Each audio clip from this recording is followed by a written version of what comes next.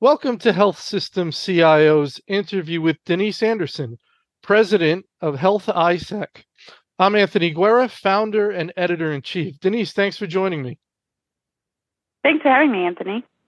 All right, very good. Denise, you want to tell me a little bit about your organization and your role? Sure. So I'm Denise Anderson. I'm President and CEO of the Health-ISAC, which stands for Information Sharing and Analysis Center. And just a little bit of the background on the ISACs, the Information Sharing and Analysis Centers were formed under a presidential directive from President Bill Clinton in 1998. The concern at the time was Y2K, to get industry to share with each other amongst the critical infrastructure sectors and with government. And so the ISACs were formed and were paired along critical infrastructure sectors, which the U.S. has defined 16. We're in the health sector. The Health-ISAC formed in 2010. I came on board in 2015 after a stint at the Financial Services ISAC, which was one of the first ones to start. Basically, what we do is we're a trusted community of organizations that touch the patient really in healthcare, and we're focused on cybersecurity and physical security so that patients can receive care and get it safely.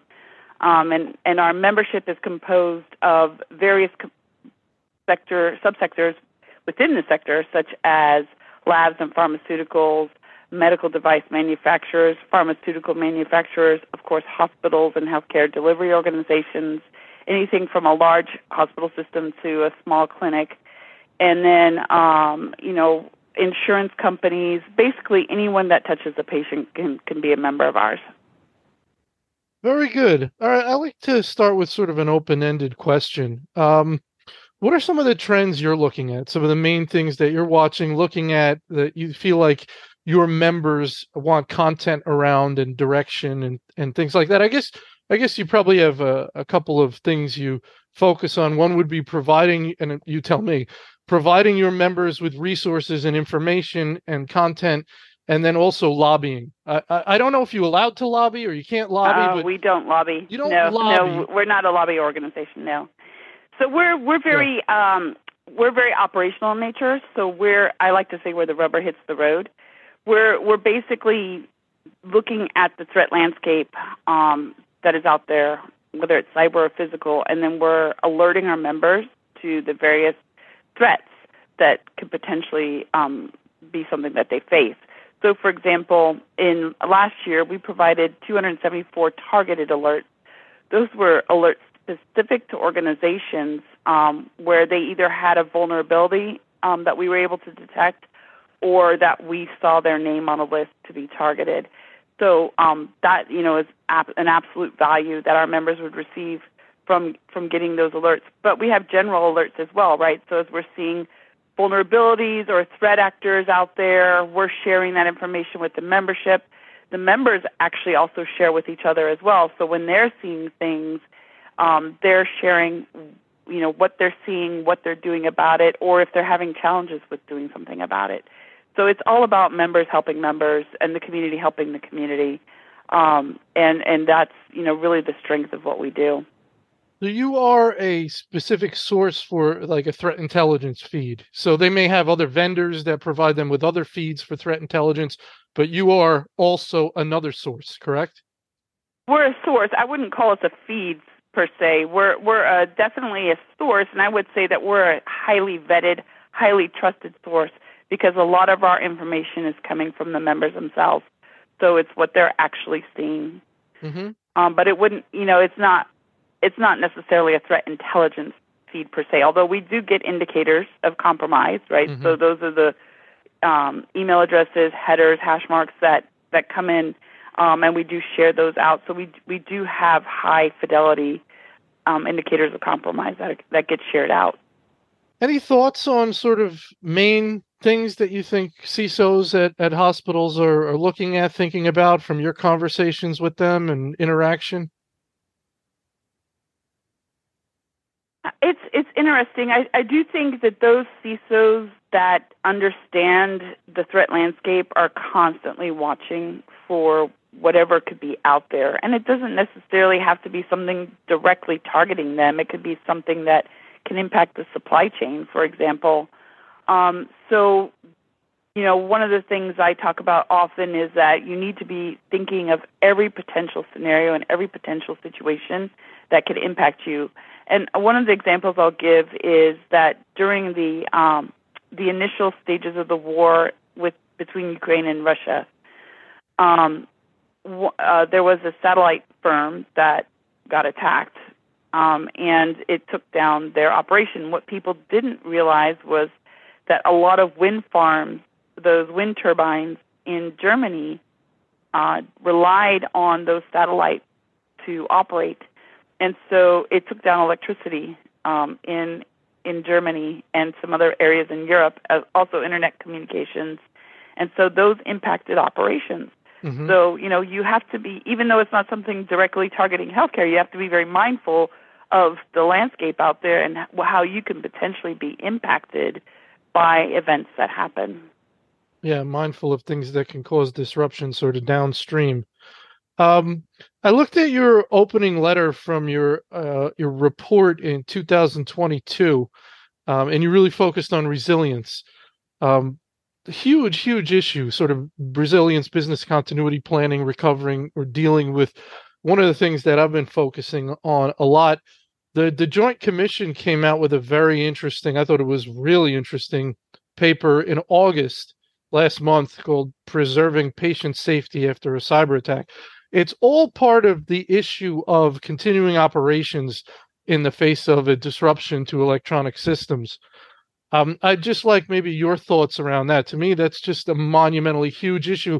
And the paper from the Joint Commission, when I read it, I was like, oh my God, it's like what you have to do to prepare. And the idea of going to paper, the change and what it requires is astounding and almost incomprehensible that it can be done. So it feels like this is a big, huge issue right now because we see more and more outages. We're seeing them left and right. Your thoughts? Yeah, so I think the reality is that at some point somebody will be attacked. I don't think that you can or be impacted by an attack, whether it's on them directly or on a supplier or partner. And so you have to be thinking, this is back to my earlier comments, you have to be thinking of all the potential impacts to your organization and how you can continue to deliver what it is that you deliver. So it goes back to enterprise risk management and looking at what are the crown jewels of what I do and what does it take for me to continue to produce or do those crown jewels and for how long, right? Because it's not, sometimes many of these incidents can go out for months. So you've got to understand what potential impacts can be and how you can actually bring operations along those lines for a continued and sustained period of time. It's not easy, but I think it goes back. I was actually a firefighter EMT for 20 years, and when I was coming through the ranks, we looked, those old ADC map books. That's how we found an address. Now it's all automated, and that skill we had to, we tested continuously. We knew all the streets in our area of response.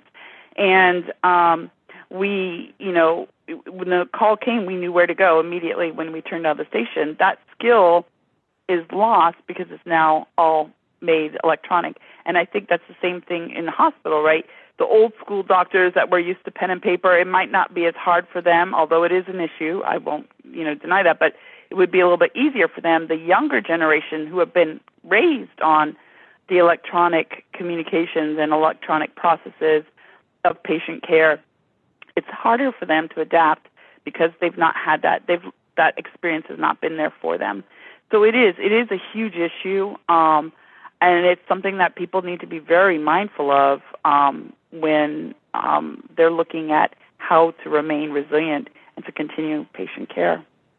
Yeah, you mentioned the time frame that we're sort of want a scenario plan for, and in the paper it was 4 weeks from the Joint Commission.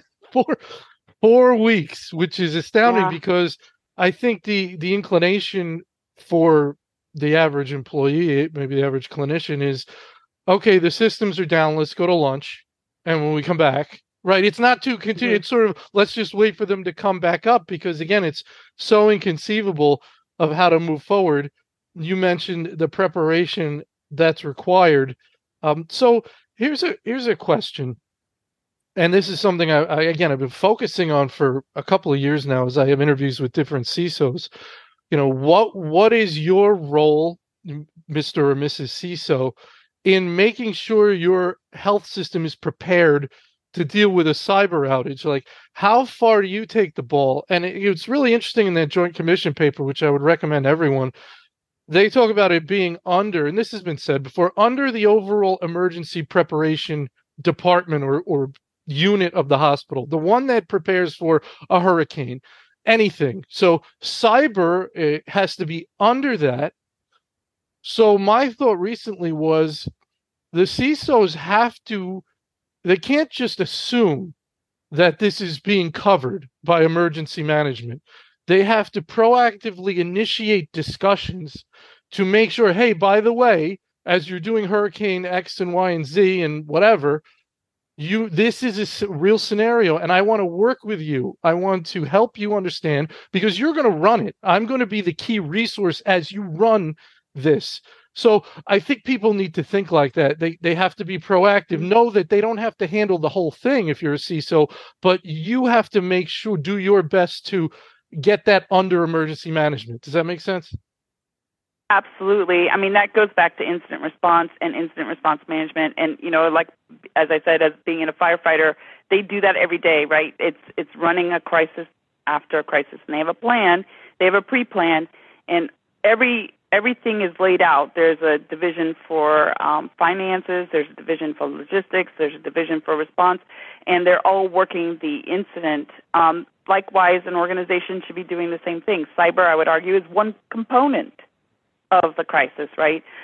So, like as you're alluding to, they would be the division resource for the cyber aspects or impacts of the incident. So, absolutely, there should be incident response management. It should fall under the enterprise risk management plan, and people should be prepared. I always say you should know your response, know your impacts, write a plan, have a plan, exercise the plan, and make sure that everybody knows the plan. Because when an incident happens, you don't want to be scrambling about who do I call for this or who do I call for that, what do I do? You need to know. And you're not going to be able to perfectly envision every scenario that can exist, but you can have plans in place that can attempt to get you down the response path. Yeah, and organizations can't expect the CISO to manage everything about a cyber incident because it's going to stop at some point. Their responsibility is going to stop, and someone else has to take over. So, for example, we can deal with the cyber element of it. We can make the decision about systems having to be taken offline, but the CISO is not going to make sure that the paper forms are there. They're not going to make sure the Right. printer ink is there. So if that ball doesn't get picked up by somebody else, you're going to have a huge gap in that resiliency plan. So it has to be enterprise level, non-IT, non-security, running the whole thing. Right. And everybody needs to have a voice, right? I mean, everyone needs to be at the table because not everyone's going to understand all the consequences or impacts of an incident upon that particular aspect of the operation. So everyone's voice needs to be there, especially in the planning process. And that's, again, I'm a fan of checklists, right, where you're alluding to there would be a check mark. Do we have the paper forms in place? Are they updated? All that kind of stuff so that it doesn't get missed in the chaos of response. Yeah, well, you're talking to the right guy. I mean, I'm the biggest, I'm a checklist guy. I'm trying to teach my kids. If there's 11 things you need to bring to school, don't try and remember all 11 every day. Make a checklist. Right. On your phone. That's right. Beautiful. It's so easy. Reminders, checklists, calendar appointments. This is how you run your life these days, right? Let's use the tools. But and they use that on the clinical side, right? I mean, there's all kinds of checklists in airlines, everywhere there's checklists. And the beauty of this stuff is when you establish a checklist or a process, you can continually improve it. You don't have to Yes, reinvent the wheel every time, but know that it's not set in stone. It's never done. It's always subject to right. improvement. Is this not how we move forward in life in almost every aspect? That's right. Absolutely. And I find sometimes right to what you're saying is we do many of these things. We've done it as firefighters. We've done it as doctors. Where they have the steps in place for dealing with a procedure or an operation or whatever the case may be, but we don't bridge that gap and bring it over to other processes. So, like, we tend to do things in silos and don't think about, hey, we do this over here. Why can't we bring that over to this side and work it? So it does. It takes a mindset where you're looking at, from above at the whole thing, and then being able to say, hey, why can't we use this here? It's absolutely something that we can absolutely do. And so it's a mindset. Yeah, and I would just get your thoughts on this. It's not the CISO's responsibility to make sure the paper forms are there and the printer ink is there, but it is your responsibility to bring that to emergency management and just tell them, like, because you're at that level, you want the business to continue to operate. So you have to Hmm. try and at least put the business in a position to be successful, which is again articulating this, voicing this, helping emergency management who they don't know cyber inside and out, helping them Right. understand these scenarios. They may not be thinking of these scenarios. Do those tabletops to say, okay, now here's a scenario where we're going offline. Right? I'm going to reach out to you in emergency management and say, we need to come offline in 2 hours. Now you go have to go do a bunch of stuff that I'm not going to do. You have to do it, but they need to understand the scenarios. They may have no idea that things could go that way. Right. Right. And I would argue that the CISOs don't even know everything either. I mean, but it's their job to articulate what the impact is, right? So you can't just say we're taking the systems offline. You're saying when we take the systems offline, this is what's going to happen. You're not going to have access to patient records. You're not going to have access to images. Those kinds of things they need to articulate clearly, that here's what the impact of this action is going to be. Then the response team would figure out, okay, what do we need to do to address that impact? That's the start of the plan, right? Yeah, and you mentioned, an article I looked at this morning about an outage. The two things you mentioned, one was, this is someone at the health system saying the biggest impacts were, number one, our ability that was impacted, our ability to do imaging studies and look at them in real time was gone, which is a huge part of diagnosing, right, clinical issues. Right. And that the second thing was the EMR allowed us to look back at old records, and that has been almost 100% taken away. So the two, those are the two big impacts that we have to be thought through on the clinical side, right? Because, Right. and that's Right. why, they're diverting patients. And I made a joke the other day that if I knew my health system, my local health system was down or subject to a ransomware attack, I'd divert myself. You wouldn't have to worry about diverting me. Yeah. I would divert myself. But anyway, your thoughts about again, that's the clinicians having to think through what they're going to do. So it's Right. interesting. Exactly. Yeah. I mean, you articulate what the impact's going to be, and then they've got to figure out, well, how do I continue my job with this impact? What do I need to do on my end to make sure that I can still treat a patient? And I mean, access to images is huge. I would argue when you're doing operations or anything like that, lab results. I mean, all of that stuff is very, very reliant on electronic records nowadays. I mean, that's just the way it is. Yeah, let's switch gears a little bit. And I don't know how much you've been thinking about this, but I've just been reading a lot of stuff about this generative AI stuff and the security implications of this, and some articles I looked at recently talked about one of the big concerns is, I guess, people, clinicians, people in the health system doing queries. So you're going to do a generative AI query in chat GPT or something. So you dump some stuff in, right? You're dumping Right. stuff in, and then you're hoping to get some sort of response back. Well, there's concerns there that the dumping in part could be dumping in PHI maybe, or you're dumping in things that, and because you don't know, if these things are going to pop up in somebody else's query because they're used now as part of the AI in its brain, so to speak. There are some issues there. A lot of people are they're starting to roll this stuff out. There's a lot of thinking about this. Do you have any thoughts on this sort of generative AI area? Yeah, I mean, I think so. Like anything, like technology, right? When we made things electronic, there are great benefits to it. So I think AI is going to bring a lot of advances, a lot of changes in medicine, really positive things, right? But it's also going to create a lot of challenges like anything else. So one of my concerns would be more of the disinformation Mm-hmm. side of the coin, where you just alluded to people putting putting a query out and then requesting information back. I think if someone manipulates that and gives bad information that is potentially used to treat patients with, you know, so that would definitely be a concern of mine. I mean, I could see where that could be very malicious. And I think there's a lot of other ways, obviously creating personas, imitating personas for authorization to systems, those kinds of things. So I think that there's a lot that we need to be mindful of. I don't think it's anything, like over time, I think it's the same things we need to be concerned about, which is availability, integrity, and access. But it's just going to be in a different way.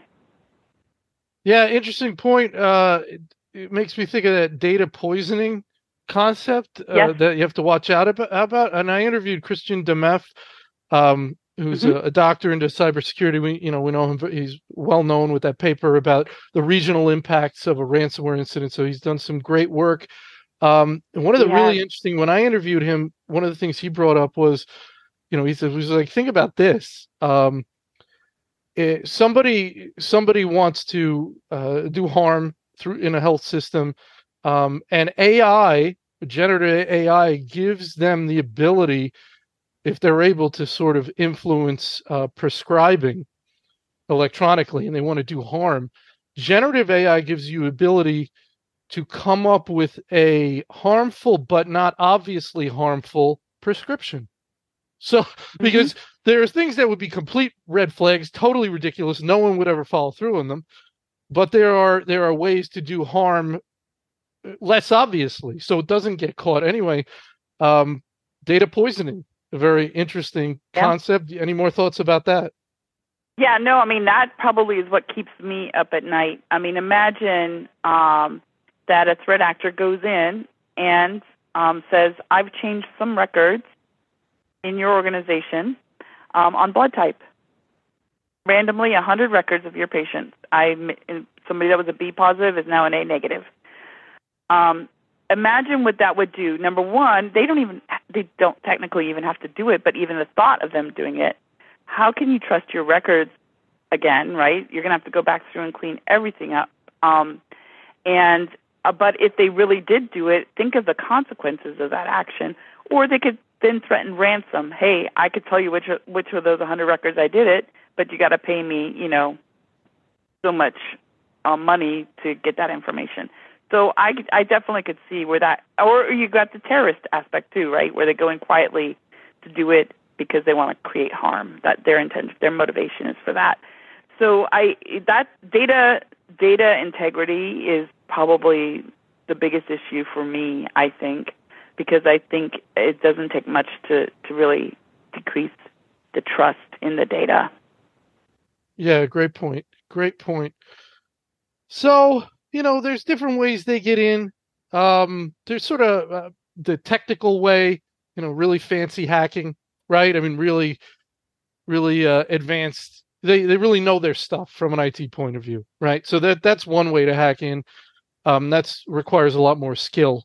And then there's the basic phishing, social engineering, right? You don't have to really, you're just writing an email, email or phone calls or a combination of researching people in on their social networks to find ways to make it seem as if you know more than you do.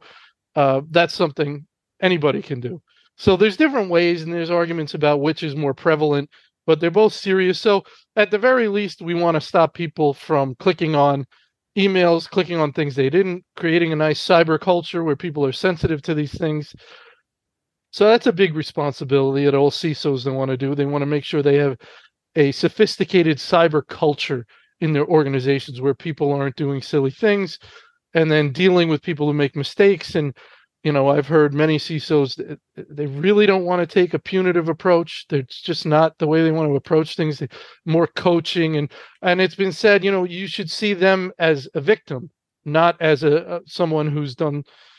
But there's a balance. There's always a balance because somebody who makes five mistakes, come on, it's right. At some Right. point, we change from patting you on the back and saying you'll do better next time to something has to change. And they have to work with HR and all these kind of things for dealing with these issues. But overall, your thought on how to create a positive cyber culture where people are thinking right. They say that, this is your biggest vulnerability is your people sometimes. So your thoughts. That's right. Yeah, no, I absolutely agree. People are the low-hanging fruit, and there is a reason why the Nigerian prince schemes still are around, right? Because people fall for them. Yeah. And you would think, what is wrong with you? How could you fall for this? But they do, Right. because they are totally engineered. So I agree with you. I think, we see this argument all the time in some of our threads about are you punitive or are you, more educational in nature when it comes to employees and clicking on sample fishes or those kinds of things. And we see the gamut, but most people do want to take more of the positive approach, right? So I believe that by getting people to understand the impacts of clicking on that link and educating them on, why they shouldn't do it, because this is what's going to could potentially happen, that people will then think twice, hopefully, or at least have some understanding of their role in helping the organization prevent harm so that then patients can be treated effectively, right? So I think when you couch it that way, a lot of times you just get that same rote, don't click on links, look for this, look for that. But if you understand, wait a minute, if I click on a link and this is what could potentially happen, and, maybe my aunt who's being treated on an operating table can't be operated on, it kind of helps put context around why they play a very critical role in helping an organization stay safe. Yeah, and you just made me think about identity and access management. So we can't have 10,000 employees that each, if they click on the wrong link, can destroy the organization, right? You can't have that. Right. That's why we have rights Right. and permissions. And, 99% of those 10,000, hopefully, theoretically, if they do click on the wrong link, there is a minor amount of harm, not that catastrophic harm, because they have low-level rights and permissions.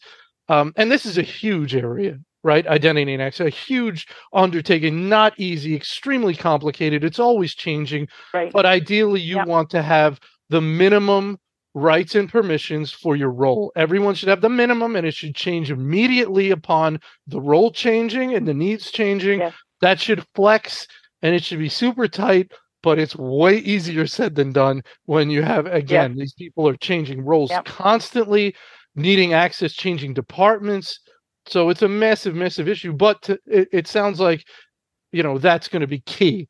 Getting your arms around that's going to be key to minimizing damage if somebody does click. Does that make sense? That's right. That's right. Absolutely. I mean, I argue that education is one aspect of protecting identity and access management. So, yeah. All right, very good, Denise. We're almost out of time. I want to give you an opportunity for your final thoughts, and I'll couch it this way. Anything more you either want the folks to know about Health-ISAC? I know you're very well known.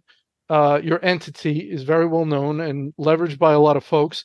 There may be some who either are new or just aren't aware what you offer, so and why they might want to become involved. So your thoughts around that, or overall any advice to the CISOs at the health systems? So yeah, I mean, I would be remiss in not saying, because I do consider myself to be an evangelist for information sharing, that we should be sharing information with each other. And shame on us for not doing it. There's a various reasons why people don't do it, but it's so easy to do. And it's so beneficial. We have so many examples of where information sharing has protected organizations from harm, has protected the community from harm. And so I really, really encourage organizations to really think about sharing information with each other, with an organization like Health-ISAC, with whoever it is that you think would be beneficial, whether it's law enforcement or any other entity, to do it, because it is. It doesn't cost anything. It's easy. Many people get hung up on the type of information that's shared, but really, to be effective, it's not as sensitive as people think it might be, right? Indicators of compromise can be very generic. And so I really encourage people to really share with each other, especially when they're seeing incidents within their own organizations, and how they can benefit from that. Because one day, we have this saying, one person's defense will become everyone else's offense. And that's really the essence of Health-ISAC, is the community helping the community so that we can deliver effective patient care. Because we'll all be patients one day, or know a patient, and so we want to make sure that they get treated. No, I think we'll definitely all be patients one day. Yes, yes. But I did interview John Rigi from the American Hospital Association, who I'm sure you Yeah, know, and he mentioned, this will be published soon, but he mentioned that there are certain legal protections when you share information. So, there are. and as you said, when it happens to you, sharing may not be the first thing on your mind, but you would want everyone else to share, right? Yeah, Because you would want to yes, know to help. So, if we exactly. can figure out a way to do it and have those conversations beforehand and figure it all out, we can be more comfortable, talking to legal, making sure privacy, because sharing will help. Exactly. Absolutely, right? That's right. That's part of the incident response plan. I would love to see that as a checkbox on the list, right? Share information with Health-ISAC or whatever ISAC you are in your sector, or whoever it is that you want to share with. But, that would be one step in the process, because to your point, when it happens to your partner or you're connected to them and they're not sharing information with you, that doesn't help anybody. So, yeah, the more we can prepare and are willing to figure out the ways to share with each other before an incident happens, the better off everyone will be. And I love your point. It should be on the checklist. I absolutely love that, and I think it should be there. Um, every CISO's checklist, as they talk to emergency management, work through these things. You know, it may not be the first thing you do, right? You're dealing with the incident, but when and how can we share for the benefit of other health systems? Absolutely should be on that checklist. So, great Yeah. point, great idea, Denise. A pleasure. Thank you so much for talking today. Thank you, Anthony, for having me.